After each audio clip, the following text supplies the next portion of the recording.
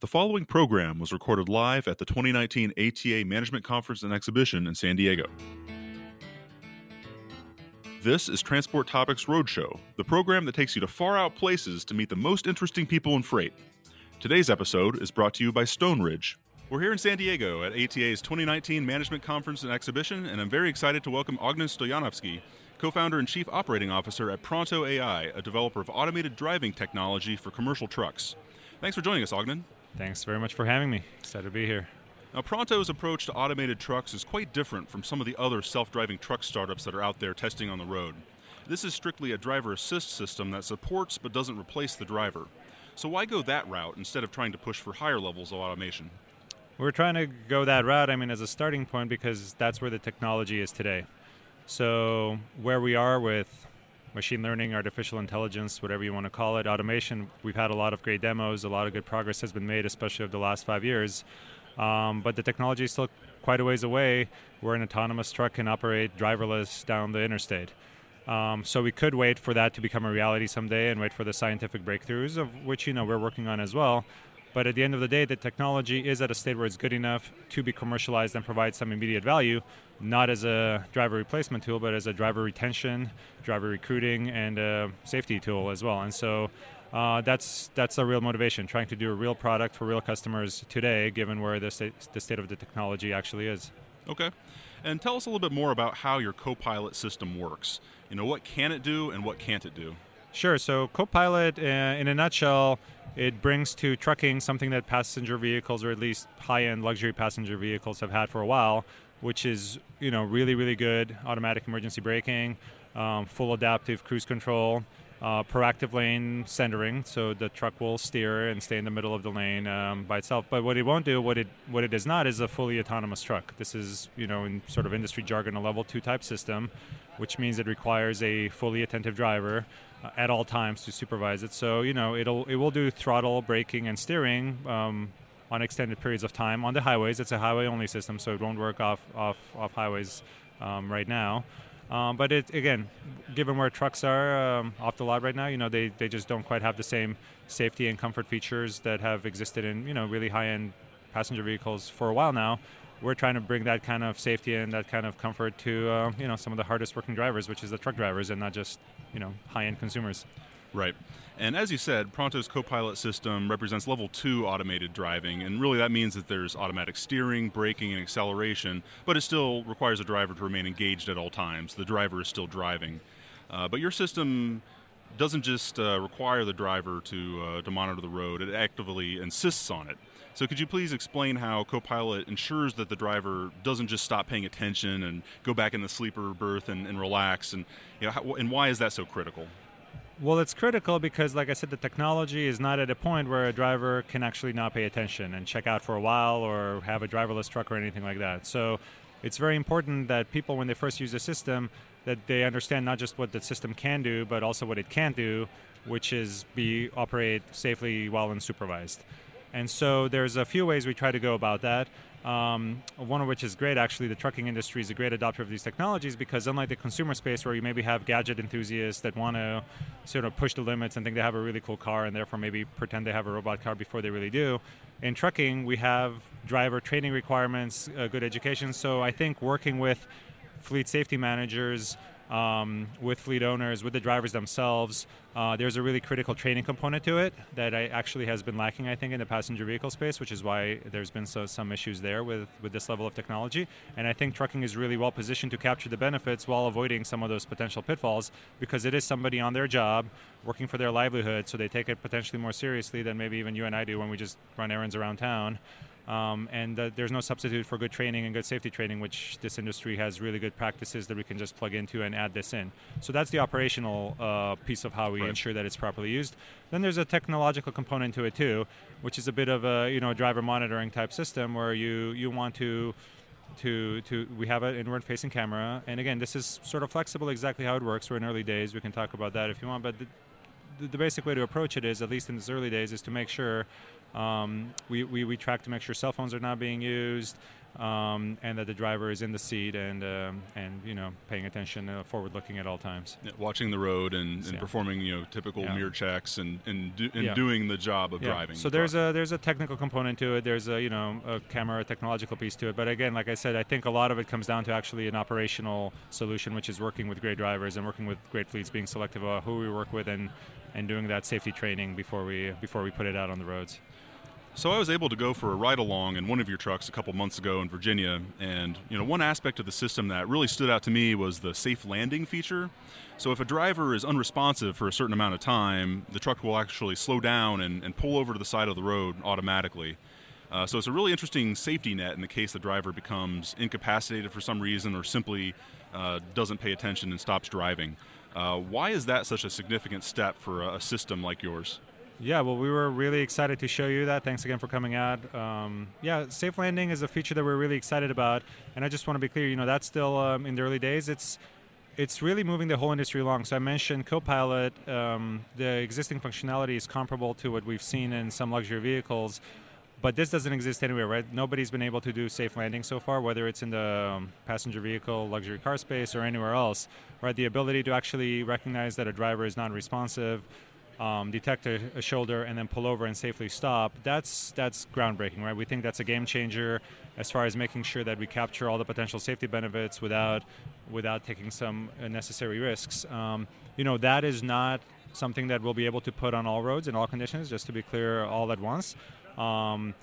At its core system, Copilot, if there's an undetected driver, it will just put on the hazards and come to a stop. But increasingly, we're trying to develop a system that we work on to have the functionality we showed you. Where initially limited settings on certain freeways, but over time, more and more, we will be able to detect a clear shoulder ahead, and if it's safe enough to do so, pull over and stop. And it doesn't just do it immediately, right? To be clear, right. There's a series of increasing alarms that give the driver a chance to re-engage, to take over, to show that they are indeed alert, just in case maybe the system was wrong and thought they were unresponsive when they were.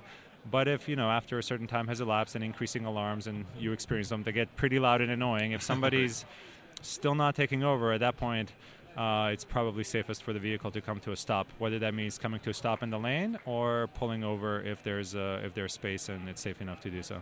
Sure. So one more nuts and bolts question about how your system works. Today you're retrofitting your technology on existing trucks. Explain how that works, and also what you see as the pathway toward a factory fit version of the technology. Sure. An initial point for commercialization is through aftermarket retrofits, which trucking is great for that because there's a well-established process. But ultimately, OEM integration is something we're interested in doing. We think we'll be able to do. It's really where we're neutral to it. There's a large segment of the carriers that buy trucks directly from dealerships and from the OEMs, and there's many carriers that buy secondhand trucks.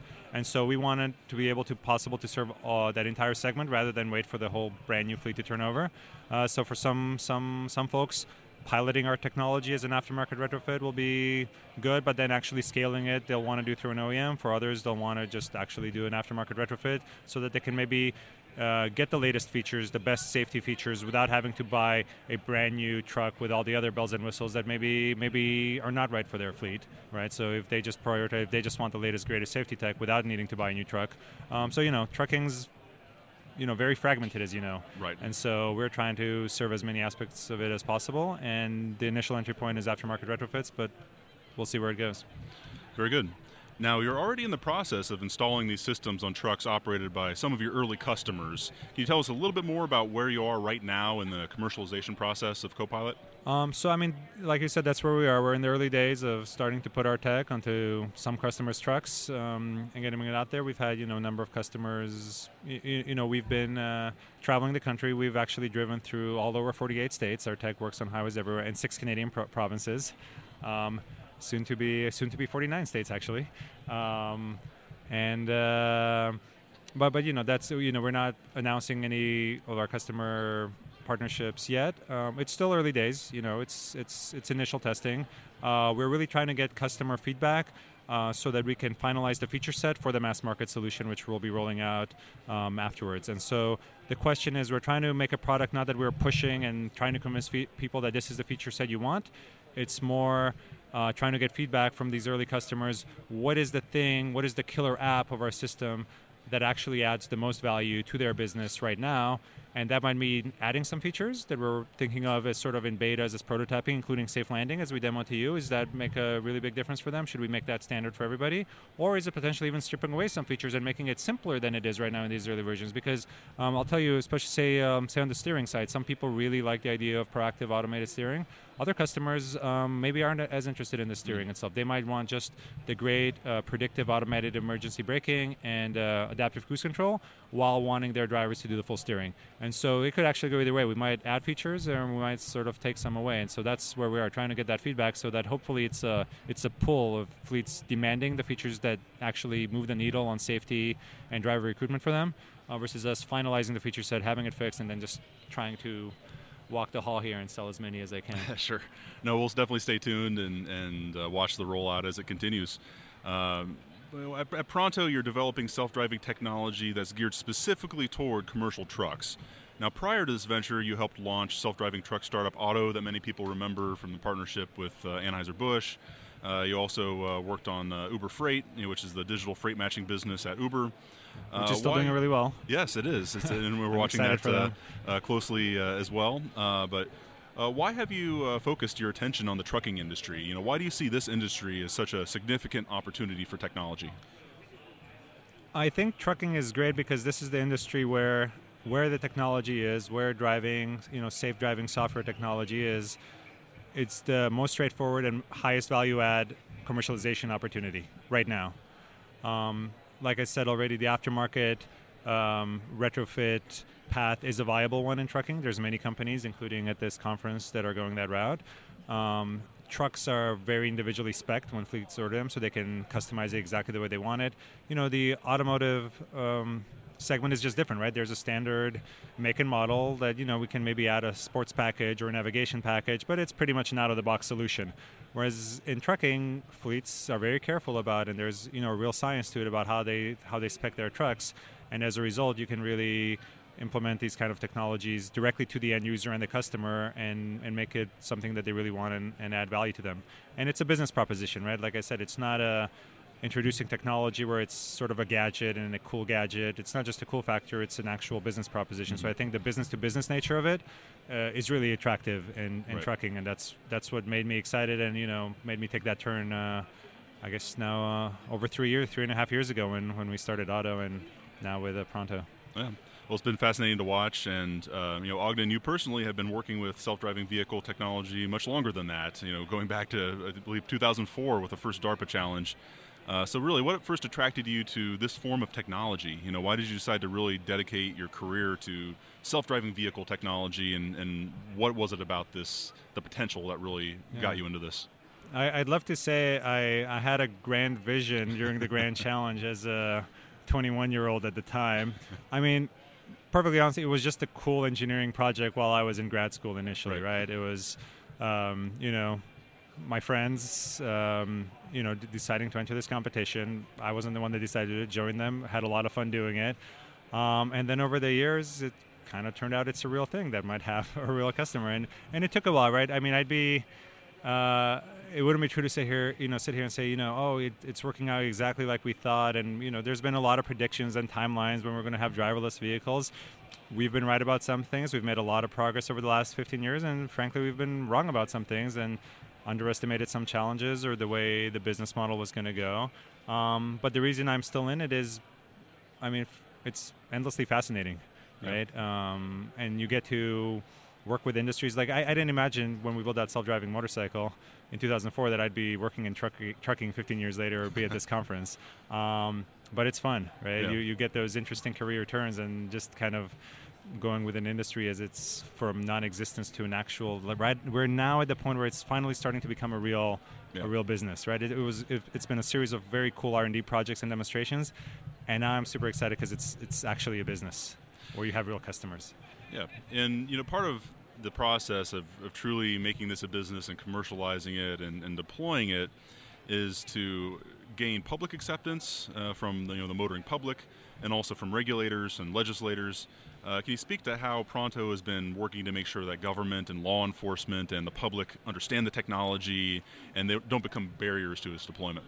Yeah, well, I think that's key. You know, it used to be, and we didn't do ourselves many favors as an industry, where some years ago we were over enthusiastic about where the state of technology really is, and sometimes even saying things like, well, if the regulations were in place, then we could have, all these amazing autonomous vehicles tomorrow. That's just not where the tech is. And I think, Secretary Chow has called for, strong engagement with the public and with regulators, and law enforcement is really a critical part of it, right? Because they see a lot of the downside of a lot of crashes in their careers. A lot of state troopers come up through the ranks, seeing the worst as far as crashes.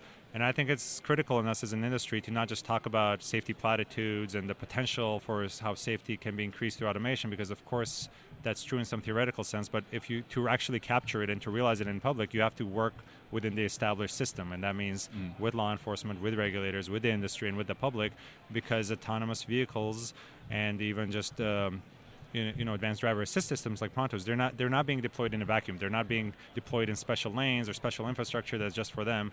We're deploying automation slowly in a very human-centric and well-established driving ecosystem. And to do that successfully, we have to work with everybody, the established cycle. That's why we at Pronto see motor carriers as our customers, not as our competitors that we're out there to disrupt. We're out there to disrupt software and technology, not the whole underlying freight supply chain or anything like that. Yeah. And speaking of this topic, just yesterday at this conference, FMCSA Administrator Ray Martinez announced a new initiative to help promote the safety benefits of ADAS, which is Advanced Driver Assist Systems, if you spell out the alphabet soup there. Right. But Ogden, what are your thoughts on how the industry can promote adoption of active safety systems? There's a lot on the market now, and it's just getting more and more sophisticated, but that doesn't mean that adoption is moving rapidly in all cases. What are your thoughts on how the industry can really move the needle on that? Yeah, I'm really, really excited about what Administrator Martinez announced. Can't wait to find out more in the coming days and weeks and months. I think that in itself, right? Government stating, FMCSA stating that the road to safety has always been a road of improving technological advancements, right? And so this evolutionary approach that the administration has embraced to start improving and adding more and more advanced driver assist systems, not through a mandate, but rather just encouraging industry to take a look, try it out, see if it's a good fit. Some things will work, like I said, for certain fleets, others won't. And I think the way the industry should do it is just, not sit around and wait necessarily for the OEMs to offer a complete finished product, but rather be out there, try different features, try Prontos, try our competitors, try what the OEMs have, and then just give everybody feedback. And I think it's critical to get drivers trying these technologies out on a limited basis, right? We shouldn't be rolling out millions of units overnight, but drivers should have a chance to try it. Safety managers should have a chance to try it directly, put it in their everyday business operations, and then set feedback. And it's a huge range of features, right? Like some things will be right for some fleets and others won't. I'd be very curious to know what ADAS means for this initiative, because a lot of things are labeled, like you said, in the alphabet soup. ADAS, take steering, for example, right? ADAS can mean anything from just a visual or an audio alert that there's a lane departure. That's a type of steering ADAS. It can mean something where if the vehicle starts to depart, it nudges you back into the center of the lane, kind of pushes you a little bit back in, but doesn't steer for you all the time. Or it can be something like Pronto system, where it's continually keeping you in the center of the lane and actually doing the steering on an extended period of time. All of those are some sort of steering ADAS, and I hope they're all included in what's studied, but they shouldn't necessarily be all lumped together in the same bucket, because there's different variations on ADAS, there's different safety benefits of different types, and they're probably specific to different kind of lanes, different kind of operations. So we'll see. We're very excited about the initiative overall. Yeah, we're eager at TT to learn more about exactly what this entails as well. Here at this conference, some of the other big topics of discussion have been proposed changes to driver hours of service rules, industry workforce development. We're constantly hearing about fleets that would just love to hire more drivers if they could only find them. Infrastructure improvement is certainly a continuing topic of conversation. What are some of the topics that are interesting you while you're here? What are some of the conversations that you've been having at the show? Yeah, I think it's the ones you outlined. Obviously, first and foremost, it's the announcement you already mentioned from Administrator Martinez. But the workforce development issues, I think, are huge, because we're trying to build a safety product that's not just a safety product, but also one that drivers love. And so the workforce development, recruiting and retention, which, I'm always amazed when I come to these conferences, they're two very different things, right? Driver recruitment versus driver retention, they get lumped in together, and I think there's different ways in which we can be part of the solution, hopefully. Talking about that, hours of service is an endlessly interesting one. And I know everybody has a side in that fight and old battle wounds, and maybe I'm sort of late coming to this game in trucking the last few years.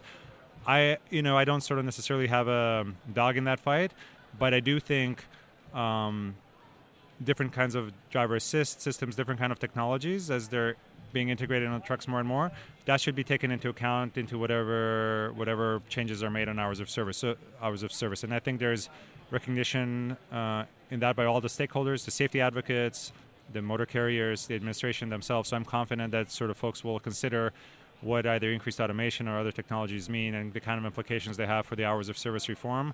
But I don't necessarily have a particular side or as far as split times or anything like that that I'm advocating. I'm just glad they're considering it and there's an ongoing conversation about it. So mostly for me, that's something I'm interested in, but that's something I'm interested in learning about so that I can see if we can be a part of the solution there as opposed to me advocating for a particular position. Sure. And then just a final question I'll leave you with, Ogden. Sort of the crystal ball question I'd love to end on.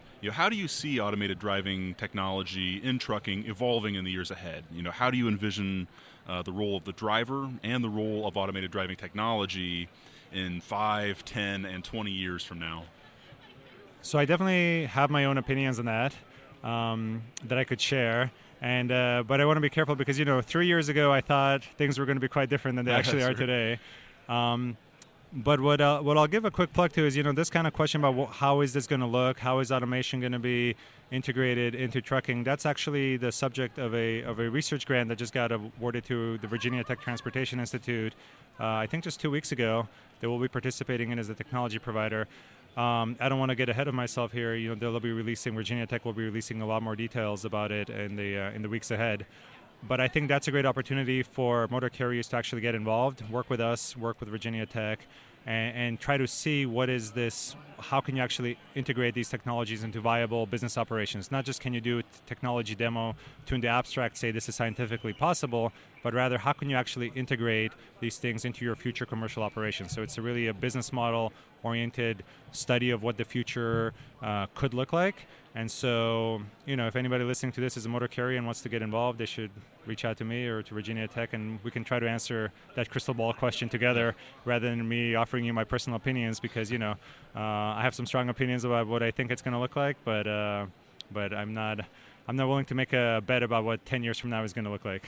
Yeah, the crystal ball is still pretty hazy, to be sure, but it'll be certainly fascinating to watch how this all develops. And, this has been a great conversation, lots of insights, but I think that's a good stopping point. So just want to thank you again for joining us, Ogden. We really appreciate you taking the time out. I appreciate you having me. We'd like to thank Stoneridge for helping to support this episode of The Road Show. A replay of the show will appear on the Transport Topics Road Signs channel. Until next time, thanks for listening.